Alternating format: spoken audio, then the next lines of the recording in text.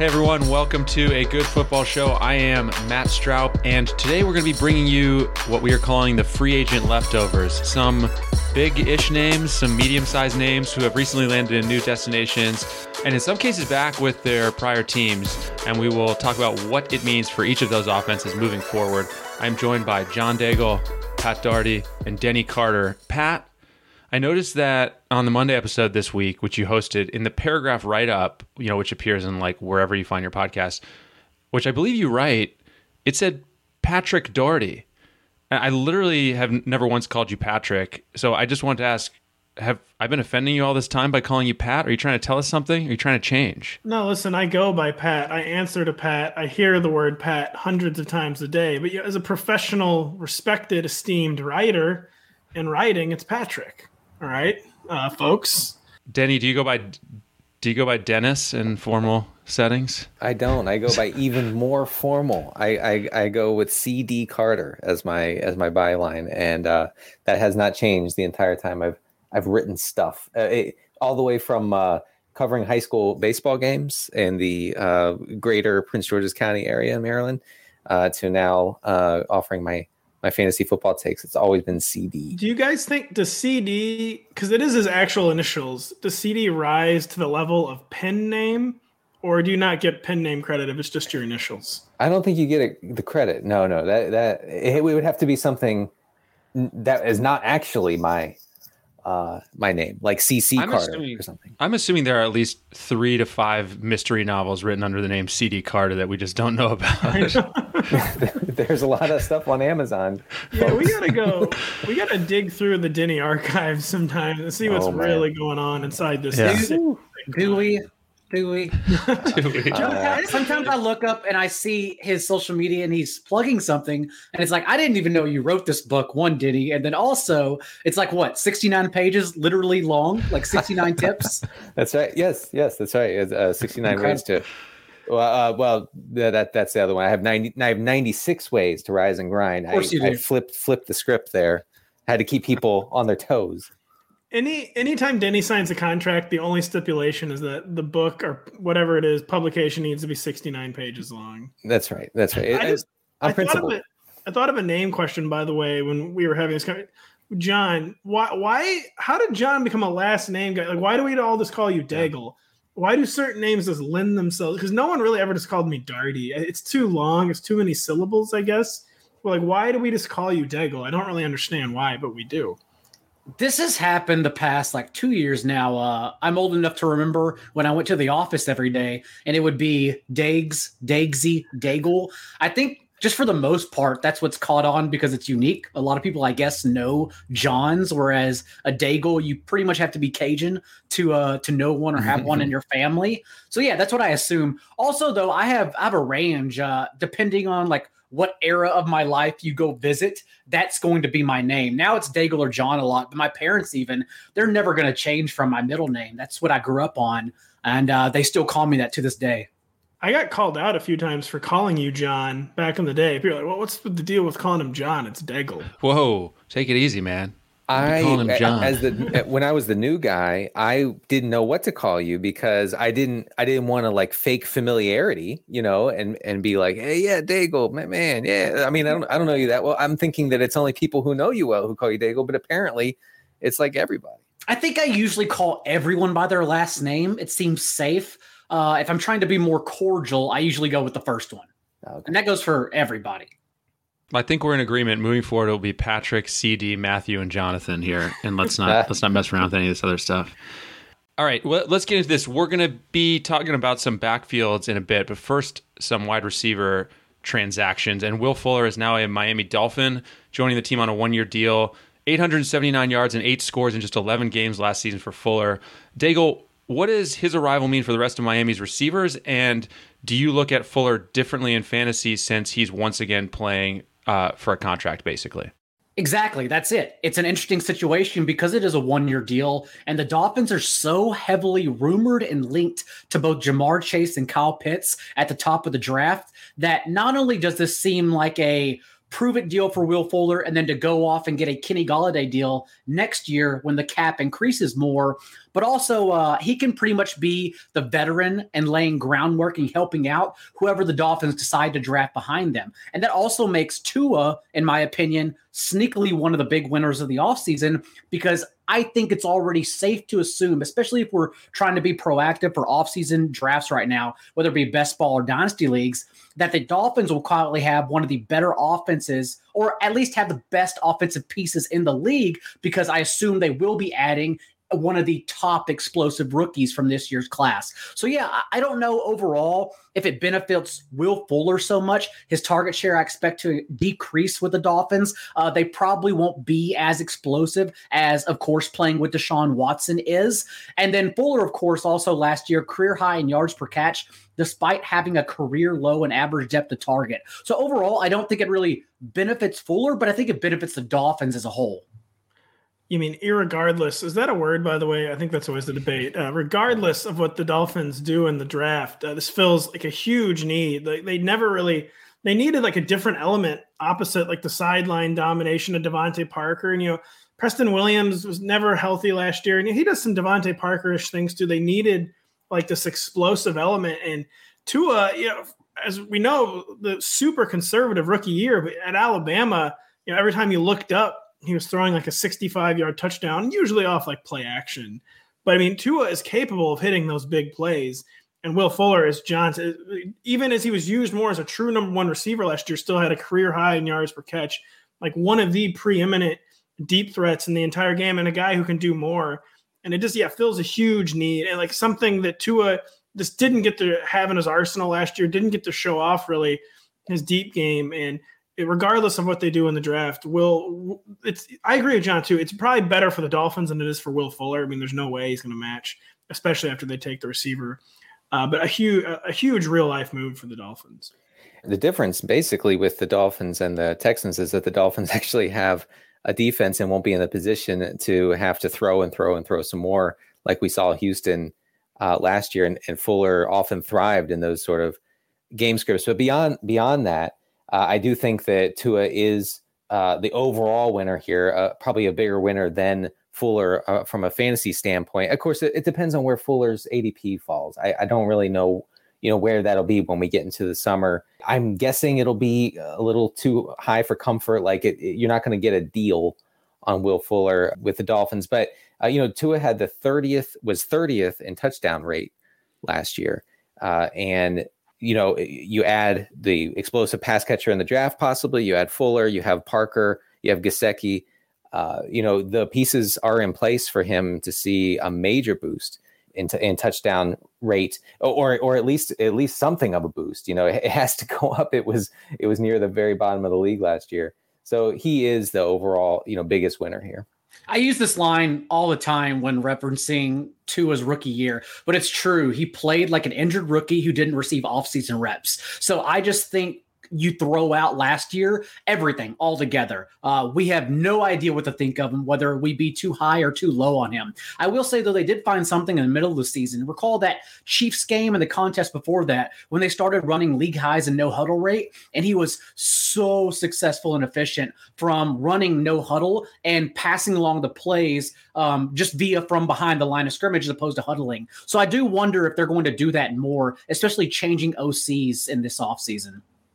Denny, I had to not so fast Denny really quick, just when it comes to Will Fuller's ADP, where I feel like it could almost go the other direction, where if the Dolphins do draft a receiver at number 3 overall, where like the fade could go way too far. Sure. But I think what this illustrates probably is that he's going to be someone whose ADP we're going to have like a really hard time making sense of. And it's going to be like one of those all off-season long debates. All right. When we last spoke, I believe you guys said, and I'm paraphrasing here, please God, do not let Kenny Golladay go to the New York Giants. And here we are, Denny. Now that it's a reality, can you foresee a scenario where Golladay puts up something in the neighborhood of vintage numbers playing in Jason Garrett's offense and catching passes from Daniel Jones? I'm going to turn into the Bugs Bunny meme and say no. No. All right, next person. That wasn't funny enough for the podcast. Oh, God bless it. I thought you were going to say I'm going back to the old me, Bugs Bunny meme. That's what the Bugs Bunny meme is. No. Daniel Jones has a lot of room to grow in touchdown rate. And I have touchdown rate on my mind right now because I just finished up my article on that, and we'll post it soon to the site.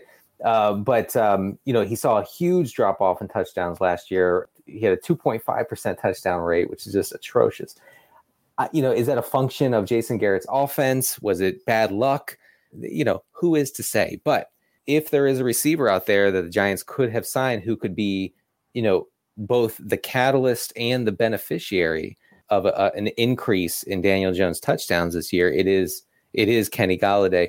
I would not, of course, the way I draft my teams, I would certainly not have Kenny Golladay as my wide receiver one. But, if people kind of fade him because, he's on the Giants, because Daniel Jones is throwing him the ball, because there are other options, including Sterling Shepard there, I'd be happy to scoop him up for a value, but I don't think he's got a guy I'm going to target now that he's signed with New York. I mean, the problem is he basically needs Daniel Jones to be a different quarterback. So I got up a short article on this on the website over the weekend, and there's a big disconnect between the way Kenny Golladay wins and the way Daniel Jones plays, where he attempted only 43 passes, 20 yards or longer last season. And that was as many as Gardner Minshew and fewer than Teddy Bridgewater. So, and Kenny Golladay is famous for, he's a downfield receiver. His last healthy season in 2019, he actually rated as PFF's top downfield receiver. And that was despite Next Gen Stats charting him with the smallest amount of separation and cushion in the league. So he's a contested catch dynamo, someone who is very comfortable in tight spaces. And that's somewhere where Daniel Jones doesn't seem that comfortable throwing. It is weird, though, because despite the few attempts, PFF, our friends PFF, last year actually did chart him at the highest quarterback rating on attempts of 20 yards or longer. So when he did do it, he seemed to pick his spots well, but he just did not do it very frequently at all. This is a guy who's throwing deep less often than Teddy Bridgewater. So for Kenny Golladay and Daniel Jones to have success together, Daniel Jones is going to have to really open it up a lot more in 2020. And that could happen. It's maybe his third year in the league. We saw may have been a third-year leap from a quarterback last year in the NFL. I'm not going to name names, people who ruined my fantasy reputation, Josh Allen. But yeah, we're going to need a big step forward from Daniel Jones. Everyone excited about drafting Daniel Jones late continues citing his production and the flash he showed as a rookie. He averaged 32 fantasy points, of course, against 2019's number 13 pass defense DVOA. That, of course, was his debut. And recall, even Drew Lock looked good against the Chargers in his debut because teams have very little, if any, film on you in that first game. And then, of course, the number 20, number 27, and number 28 in the rest of those four games.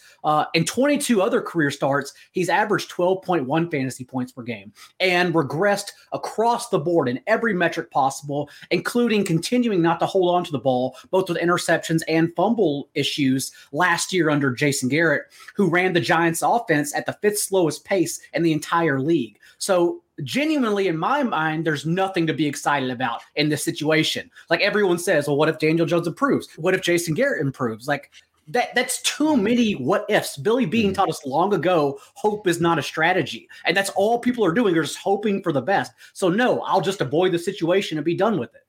Probably not a good sign for the Giants that I involuntarily laughed when John said Jason Garrett could improve. I know he wasn't saying he would improve. He was saying what people are banking on. Yeah, probably not a good sign. Juju Smith-Schuster is back in Pittsburgh on a 1-year, $8 million deal. Pat, with Juju back catching passes from Big Ben, how do you rank these Steelers receivers heading into next season?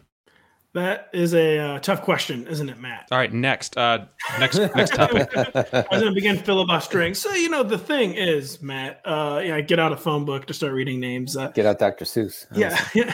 Oh, boy. Denny, come on, man. Sorry. A lot of times in baseball, the second year back from an elbow injury, that's like the first year you're actually back. But typically you're not 39 when that happens. So Ben Roethlisberger is everything with Juju last year cratered. The yards per catch, the average, the ADOT, it was 9.6 in 2019 when it was Mason Rudolph and Duck Hodges. That fell to 5.8 last year. His average depth of target fell 4 yards when they went from like the Three Stooges essentially under center to Ben Roethlisberger. Indication, of course, that Ben Roethlisberger's arm is just completely shot. He averaged 8.6 yards per catch. Like that will make like Jason Witten blush. And we know that's like a context dependent stat, but that context probably is not changing with the Steelers. Like what indication, what reason do we really have to believe that the Steelers are going to change their offense? And if they do change their offense, who's going to like get the deeper usage is going to be Chase Claypool, who showed like freakish downfield ability, downfield playmaking ability as a rookie. And Diontae Johnson, he's become like a compiler, but he was also supposed to be kind of like a downfield guy. And so it's hard to see Juju Smith-Schuster's usage really changing. And I guess I don't really know how the targets will play out, but I just think the usage is going to remain the same. And that's like not a path to anything other than wide receiver 3 value for Juju in fantasy. As far as targets go, I do think you can pencil in, Diontae Johnson, and then just under probably Smith-Schuster. I think there was like 16 or 18 targets separating the two last season, and that was with a major target boost over I think the final like 6 or 7 weeks of the season for Juju, and then obviously Claypool underneath them. I would hope that Steelers offensive coordinator Matt Canada would better use Juju down the field a little more. I mean, obviously he's not a burner. He's not going to be used in that way, but he doesn't have to be used, like latter day Jason Witten, like Pat was saying. We would hope that would mean that a bunch of targets, 120, 130 targets for him would translate into more fantasy usefulness, which really wasn't the case last season, unless you were in, deeper formats where you're just like looking to plug and play anybody who was getting targets. So I do think that things probably don't change all that much, but I think it'll be important to monitor how Canada plans on using Juju in 2021.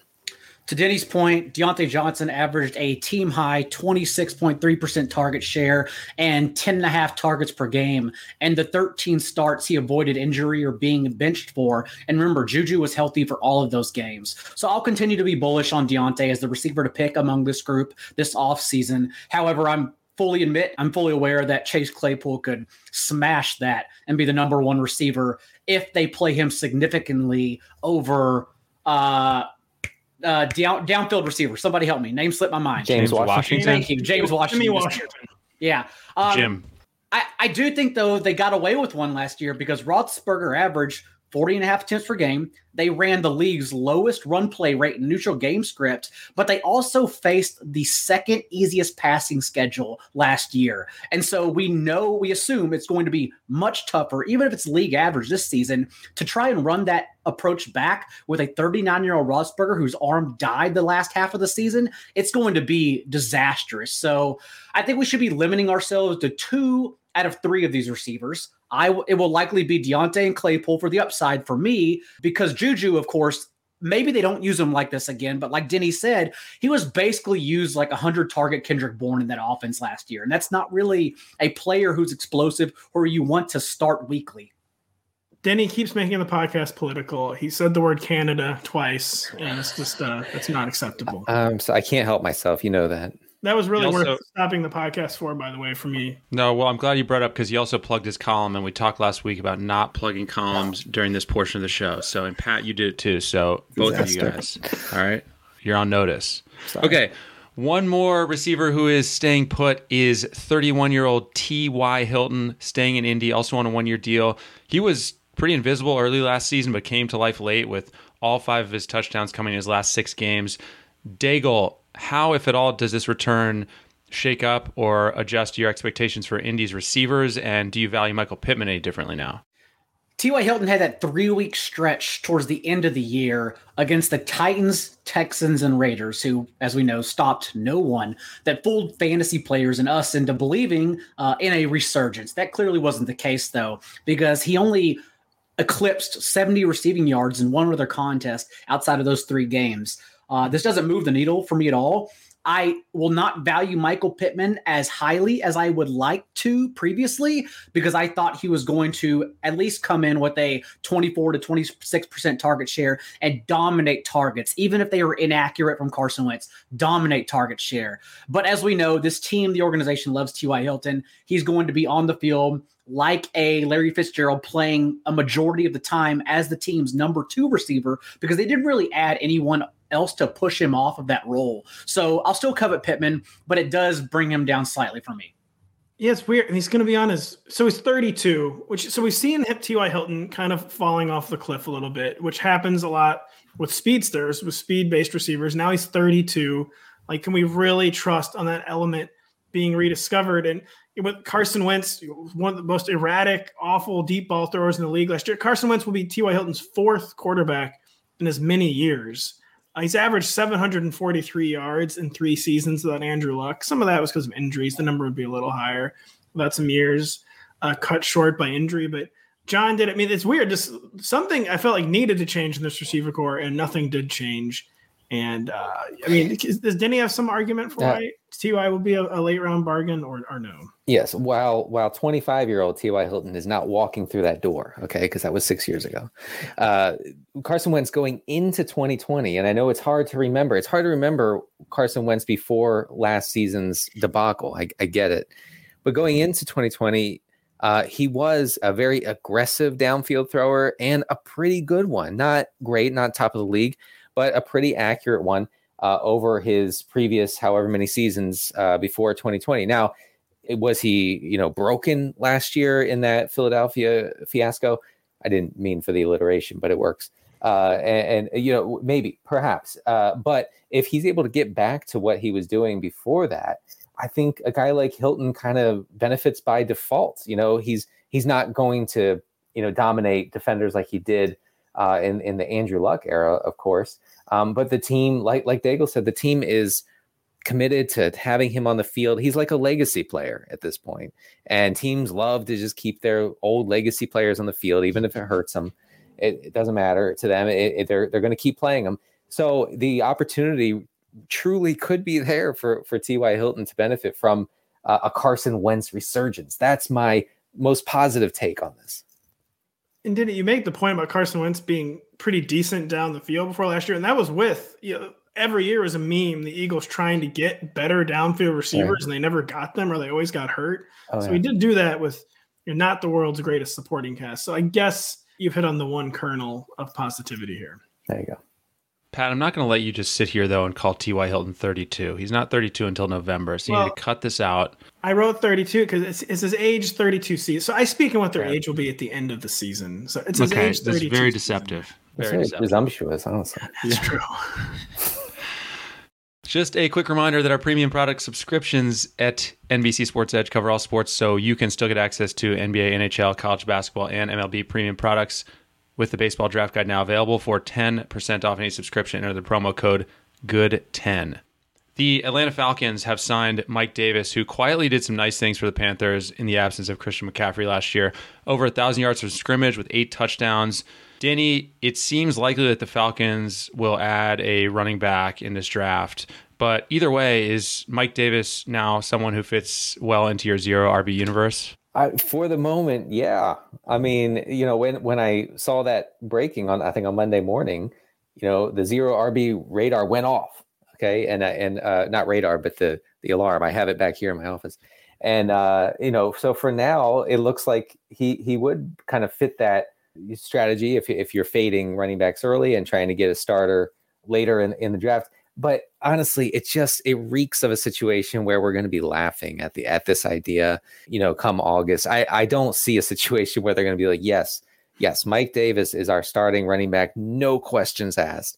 Could he be through parts of this season? Yeah, of course. And he acquitted himself really well last year in Carolina. He didn't blow the doors off or anything. If you look at his yards per carry, he wasn't, he didn't have any sort of mid-career, resurgence from what he did earlier in Seattle and with other teams. But he can do everything. He can catch passes. Coaches seem to like him. I don't know what else to say about Mike Davis except for he's a guy who can be a starting running back. No question about that.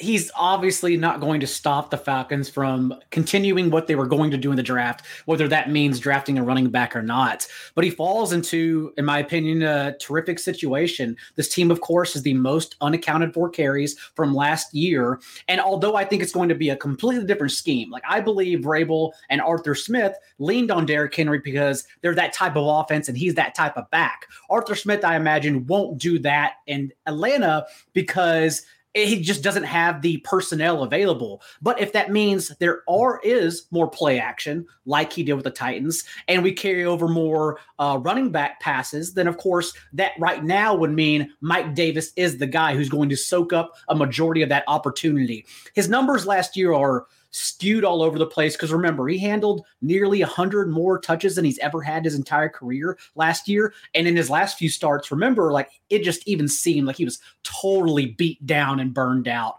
But yeah, a fresh start with a new team, with a team that we can assume under Smith is going to run a lot more play action this year. I think it's a great spot for, best ball league's 12 to 16th round selection. Mm-hmm. He was just on absolute fumes at the end of the year. So maybe he will not be called on for that kind of workload again. But John, I think, hit on an important point because or maybe it was Denny. I can't remember who. The Arthur Smith Titans offense didn't have like a lot of running back receptions. And that will be like a huge part of any path to fantasy relevance for Mike Davis in Atlanta. But like you said, it's probably just because, they had to have Derrick Henry on the field at all times, and they don't love his pass catching ability. I think you could definitely see a huge uptick in running back receptions in this offense this year. But it's just all dependent. Clearly, they cannot go. There's going to be another big name, almost certainly in the draft, added to this backfield. We're going to have to be in a holding pattern. And I was in my entire answer. I just had the phrase in my head, the Denny Carter 0 RB extended universe. The entire time it sounds like a Marvel spinoff. That's what we're going for. We need to brand it. Yeah, I'm sure that book, Denny's already written that book as well. That's available online. Meanwhile, Chris Carson is staying in Seattle on a 2-year deal. This is a guy who scored exactly 9 touchdowns each of the last 3 years, accomplished that, and nearly had 1,000 yards from scrimmage in just 12 games this year. Obviously, durability is the big question mark, Pat, but it seems like this is pretty much a no-doubt best-case scenario for Carson's fantasy value staying in Seattle, right? Probably, but I think the Seahawks have made the very understandable determination that Chris Carson he can't stay healthy, that he can't hold up as a true workhorse back anymore. And I think he's appeared in more than 14 games, only one time. They know him better than any team. They could have franchise tagged him for a pretty affordable sum, even for a running back of under $9 million. They didn't do that. They were content to let him test the market. And last year, after he hurt his foot, he came back for 6 games and only averaged 13 carries. He never reached 20 carries in a game last season. So maybe for fantasy, he would have been better off just going somewhere like the Jets that has no allegiance to him or just be fine. We're just going to ride Chris Carson to the wheels fall off, kind of how he's used early in his career. Whereas for fantasy, I think now the Seahawks are going to be just kind of dialed off and maybe not treat him as a role player, but he's entering into maybe a strict committee back phase of his career because it's just extremely well documented. He runs so violently that he cannot hold up on bigger workloads and that he could just end up kind of more on that RB2-3 periphery instead of the locked in RB2 we've kind of known him as. I tend to think that anytime, you have a clear number one running back on a Pete Carroll coach team, there's a possibility, and Pat knows this. Everything you said is probably spot on. But Pete Carroll wants to establish. He wants to establish, and that's all he wants to do. He talked about at the end of the season, his one regret in 2020 was not running the ball more, which is something that I haven't stopped thinking about since he said that. So which is 3 months of thinking about that, and so they get their guy back. They love Chris Carson as part of that tough-nosed culture that the Seahawks have. So I do think that in the range of outcomes, if I could use an overused phrase, that Chris Carson just kind of resumes the workload that we've become accustomed to. But we can't ignore that he's dinged up all the time, and that going in. Is that going to be incorporated into his ADP? It hasn't been in recent seasons. So I don't think it will be this year. I do find it comical that Russell Wilson demanded the offensive line improve, and all Seattle's done so far, and I understand it's early, but all they've done so far is re-sign 3 of their own guys and then trade for Gabe Jackson to replace the one spot that needed to be replaced. They've basically done nothing with the offensive line so far, except bring back Chris Carson to help them out. It is, in my opinion, the best case scenario for Carson. He went to the one team that not only loves him, remember those fumbling issues he had, and Pete Carroll continued to run him out there and give him the ball until he just figured it out on the field himself. But then also they're going to be bringing back Rashad Penny. They will have DJ Dallas in the mix as well. They re-signed Alex Collins. It's not out of the question that all these guys are active on game days at some point. I do think we'll see, though, a split like we saw in the playoffs where Carson handled 16 of 20 backfield carries, something similar to that, with Penny taking over Carlos Hyde's meandering touches.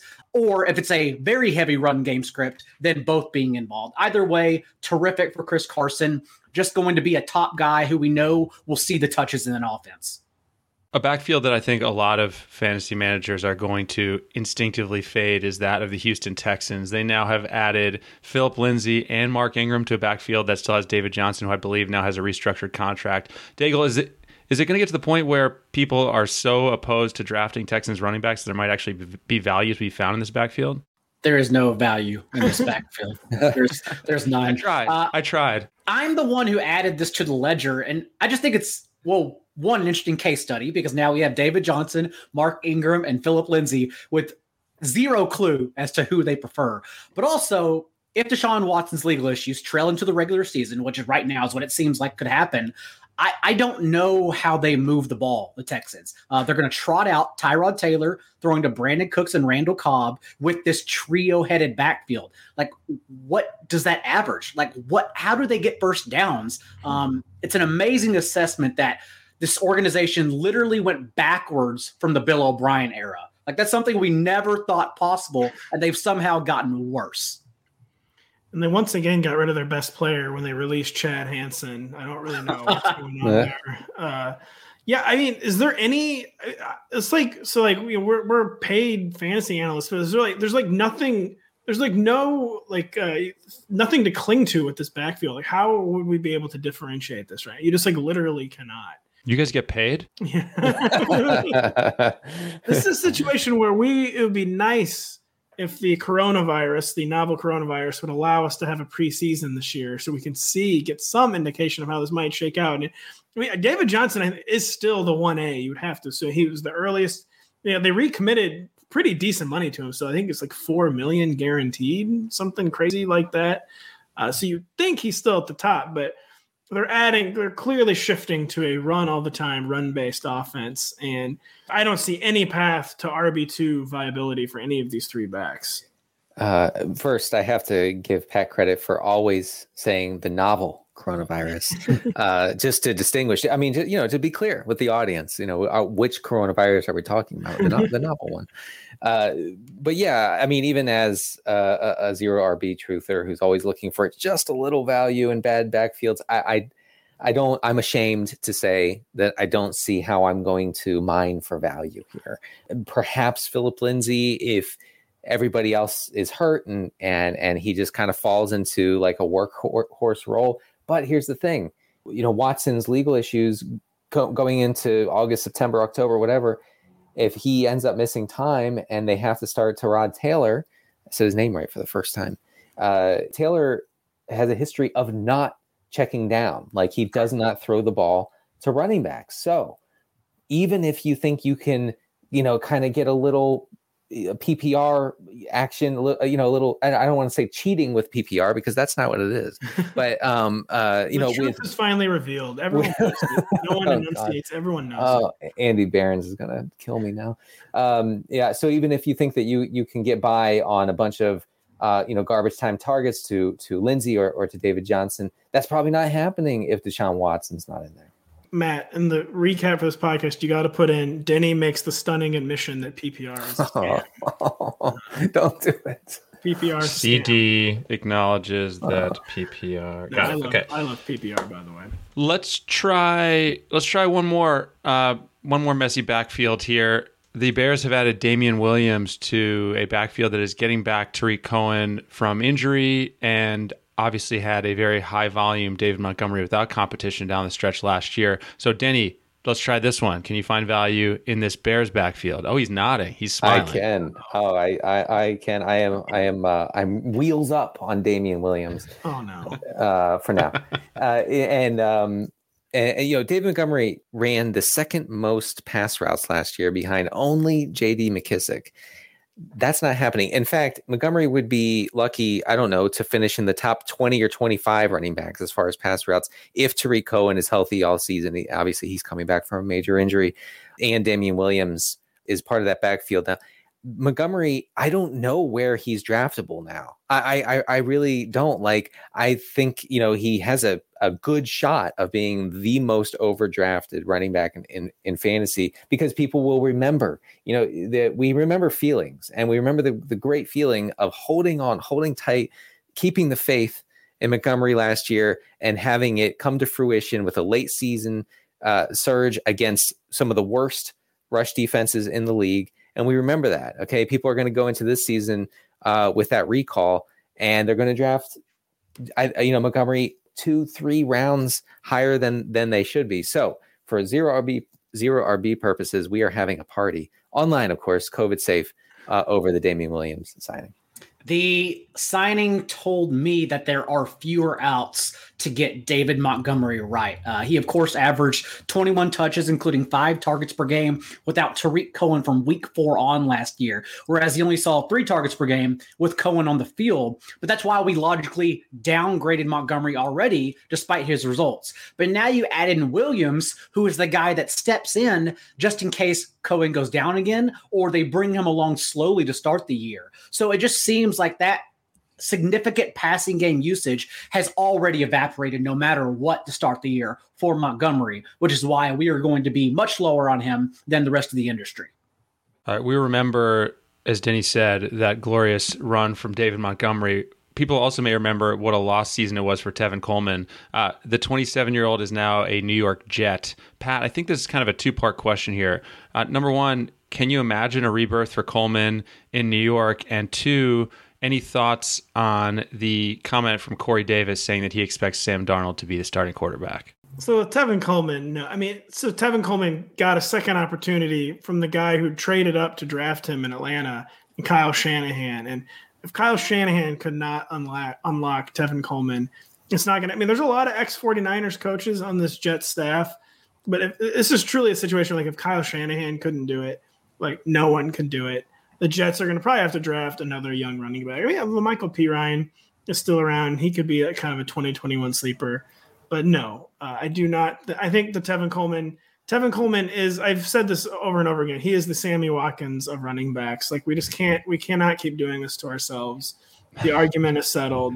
It is over. There's no there. There's nothing more. With Sam Darnold, do we believe this? Folks, gang, John? I do. Do we believe this? I believe it. I believe that they are either ready to get rid of, trade that second pick, or I think Darnold is coming back as the starter. I think that he would have been gone by now if that weren't the case. I think it's interesting. I don't know if I believe it, but it at least gives me enough confidence to believe in, oddly enough, Jamison Crowder, because Crowder's the one the past 2 years who has historically been pelted with targets from Darnold. Crowder's led the team in targets with Darnold on the field in each of these past 2 seasons. I know Darnold has missed quite a few games with a number of various injuries, but while he's been starting, Crowder has been his favorite receiver. And that's the only reason you should tout slot guys who do nothing else, is when they're just drowned with targets, and yet Crowder has proven to do that. So I think it's actually sneakily terrific news for Crowder above all else. And we'll see what happens. We'll see if they're going to go in with Sam Darnold, but super interesting. I also cannot believe we led about Tevin Coleman with Pat, who is notoriously Tevin Coleman's number one doubter out there. Well, when have I ever been wrong That's about true. it, folks? That's very true. Folks, And what was the deal? Weren't there like rumors that Jamison Crowder might get released? I Yes. forget why. Well, if they sign Juju, I believe they could save $10 million. I think is the number 10 or 12 million from cutting Jamison Crowder. So it made sense to just move on to a younger slot receiver. But now, I mean, who would that be? They're not going to draft a guy and then cut Jamison Crowder. Willie Snead is somehow younger than he's not. But, If I could just say on Coleman, I have finally reached the point in my fantasy football existence where I am fine and I can sleep well at night betting against Tevin Coleman. I've reached that point, and I'm happy to share that with you guys. Well, Denny, I tried to teach you a lesson on superstition earlier in the week, and now that you're out on Tevin Coleman, you'll officially be back in. So that was a huge mistake. I will say, this is not me saying I'm going to draft him like in the 20th round everywhere. I will say he's familiar with the offense. He can't stay healthy, of course, and he only has a sophomore, LaMichael Pirine, to worry about. I guess maybe Ty Johnson too, even though it's a new coaching staff. But overall, like, the opportunity is there if they choose to feature somebody. And that's the Tevin Coleman train in the background. The Tevin Coleman Express. That's actually the Ty Johnson Express. I just want to be clear. I didn't mean to skew the conversation by going to Pat first. I wasn't thinking about that when I threw it to Pat there. I just want to say. So you didn't know my history of Tevin Coleman. It's fine. Guys, before we get out of here, anything to promote that you have not already promoted or have promoted and would like to promote again? I mean, I'm gun shy about it now. I'll never talk about another article that I've written on this podcast, but I do right after this podcast, I'm going to put the finishing touches on my touchdown underperformance article. So looking at teams that were under their expected touchdowns from last year and what that could mean to individual players. I just had a weird story to tell where I was thinking again about Pat and Patrick. And so my name by this Patrick Daugherty, Daugh. One of my best friends, this is not a joke, is named Patrick Daugherty, Dough. No. Except he's O and I'm A. And I was to say, sometimes I call him Patrick just to see what it sounds like. That's amazing. Pat, you live in a David Lynch movie, it sounds like. I do. We went to the same high school. He was 2 years older than me. I became known as Bizarro Pat. Right. People, because I was like a mere version of him. All right. Why wasn't he Bizarro Pat? Yeah, he was older, He's the original Pat, then I did the other Pat just shows up. David Lynch just introduces the new Pat Daugherty to the Duchesne High School. Right, you're the doppelganger. It all makes sense to me. Daigle, anything for you? The train's still going on, so my mic is muted. Do you know anyone named John Dougal or anything like that we should know about? My middle name that I've referenced earlier that my parents call me still is Reagan. And in kindergarten, I was called Raisin Bagel with cream cheese. That's my reference to my friends. Oh my gosh. Which is like something Denny would call me now, by the way. How often, I just beg you guys to keep politics out of the podcast. I know. Wow. This Reagan propaganda. Come on. It doesn't belong here. All right. That's going to do it for us. Daigle, Pat, Trick, Denny. Thanks, guys. Thanks to all of you for listening. We will see you next week.